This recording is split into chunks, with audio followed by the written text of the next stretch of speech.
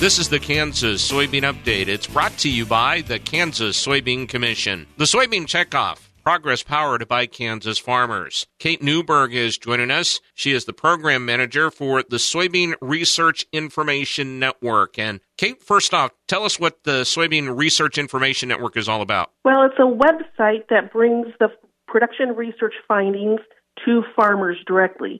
So you can get on this site and you can find out everything that you want to know about production research in one place. And that's important for producers out there. And on the site itself, which is soybeanresearchinfo.com, if you're a Kansas producer, you can specifically look at the research projects going on right now that have been funded by the Soybean Commission. That's right. Kansas has a lot of projects on there right now, as well as all the other states throughout the entire United States. You can see every state's projects directly.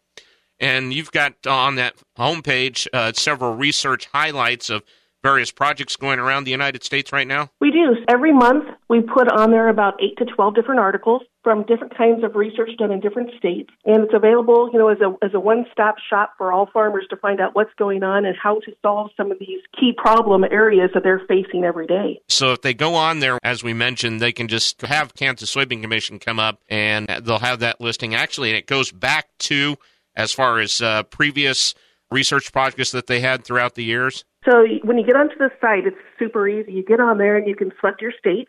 In this case, it's Kansas. They would go on there, and every project that's entered into our USB, that's United Soybean Board's national database, that's where we house all the information from every research project, the raw information from researchers. We pull that information into this site.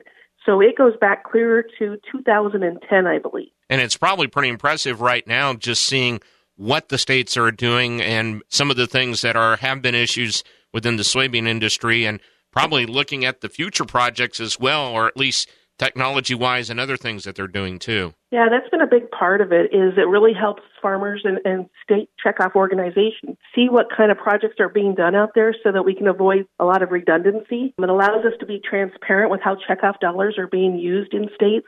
And it's a great opportunity, like I said, for farmers to find this information just with a click of a mouse. Kate, we appreciate your time. Thank you very much. You're welcome. That website again, soybeanresearchinfo.com. That's Kate Newberg, Program Manager for the Soybean Research Information Network, who has been our guest on the Kansas Soybean Update. It's brought to you by the Kansas Soybean Commission. The Soybean Checkoff, progress powered by Kansas farmers. Learn more at kansassoybeans.org. For Kansas Soybeans, I'm Greg Akagi.